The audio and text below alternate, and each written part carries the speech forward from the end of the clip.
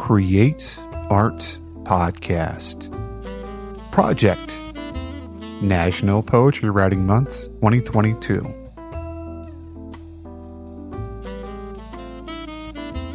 Hello, friends. This is Timothy Kimo Bryan, your head instigator for Create Art Podcast, where I use my 20 plus years of experience in the arts and education to help you tame your inner critic and create more than you consume.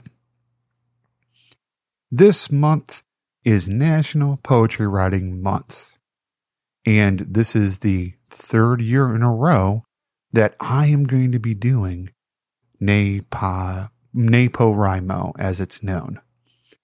Now, what's this all about? Well, it's actually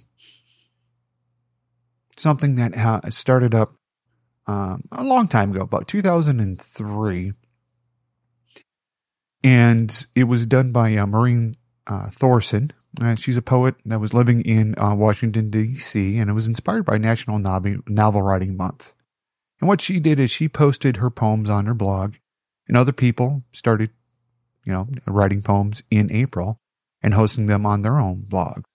Now, Maureen linked to them, and after a few years, there's so many people doing NaPoWriMo that Maureen decided to launch an independent website for the project. Now, as far as me, I've started writing poetry back in 1988 when I was exposed to T.S. Eliot in my honors English class in high school. Started reading poetry to the public in 1992 while I was in Abilene, Texas at Espresso Europa coffee shop. I put out my own books of poetry, starting way back in 2007 with Throwing Myself at the Ground and Missing. And then 2008, Postcards from Somebody You Don't Know. And then 2010, Wisdom from the Sack, where I did the National Poetry Writing Month. I did 60 poems in 30 days and put out a book for that. And then the latest one, 2017, Shaving Crop Circles in My Chest Hair. Again, that was a response to doing a Word of the Day challenge. Now, like I said, in 2009, I started participating in it, and I've been a huge proponent for it. This is my third year doing it on the show, so I hope you enjoy. All right, folks, we're at day 18, April the 18th. Our prompt today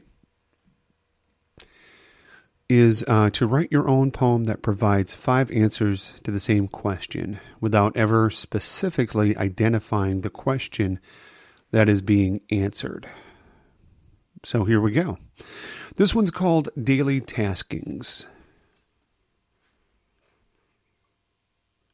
Before most people get up for the day, I already know my blood sugars are high. Fasting doesn't seem to help. Reporting the pain as moderate, the pills I am taking are not alleviating, and the pain travels from one part of my body to the next.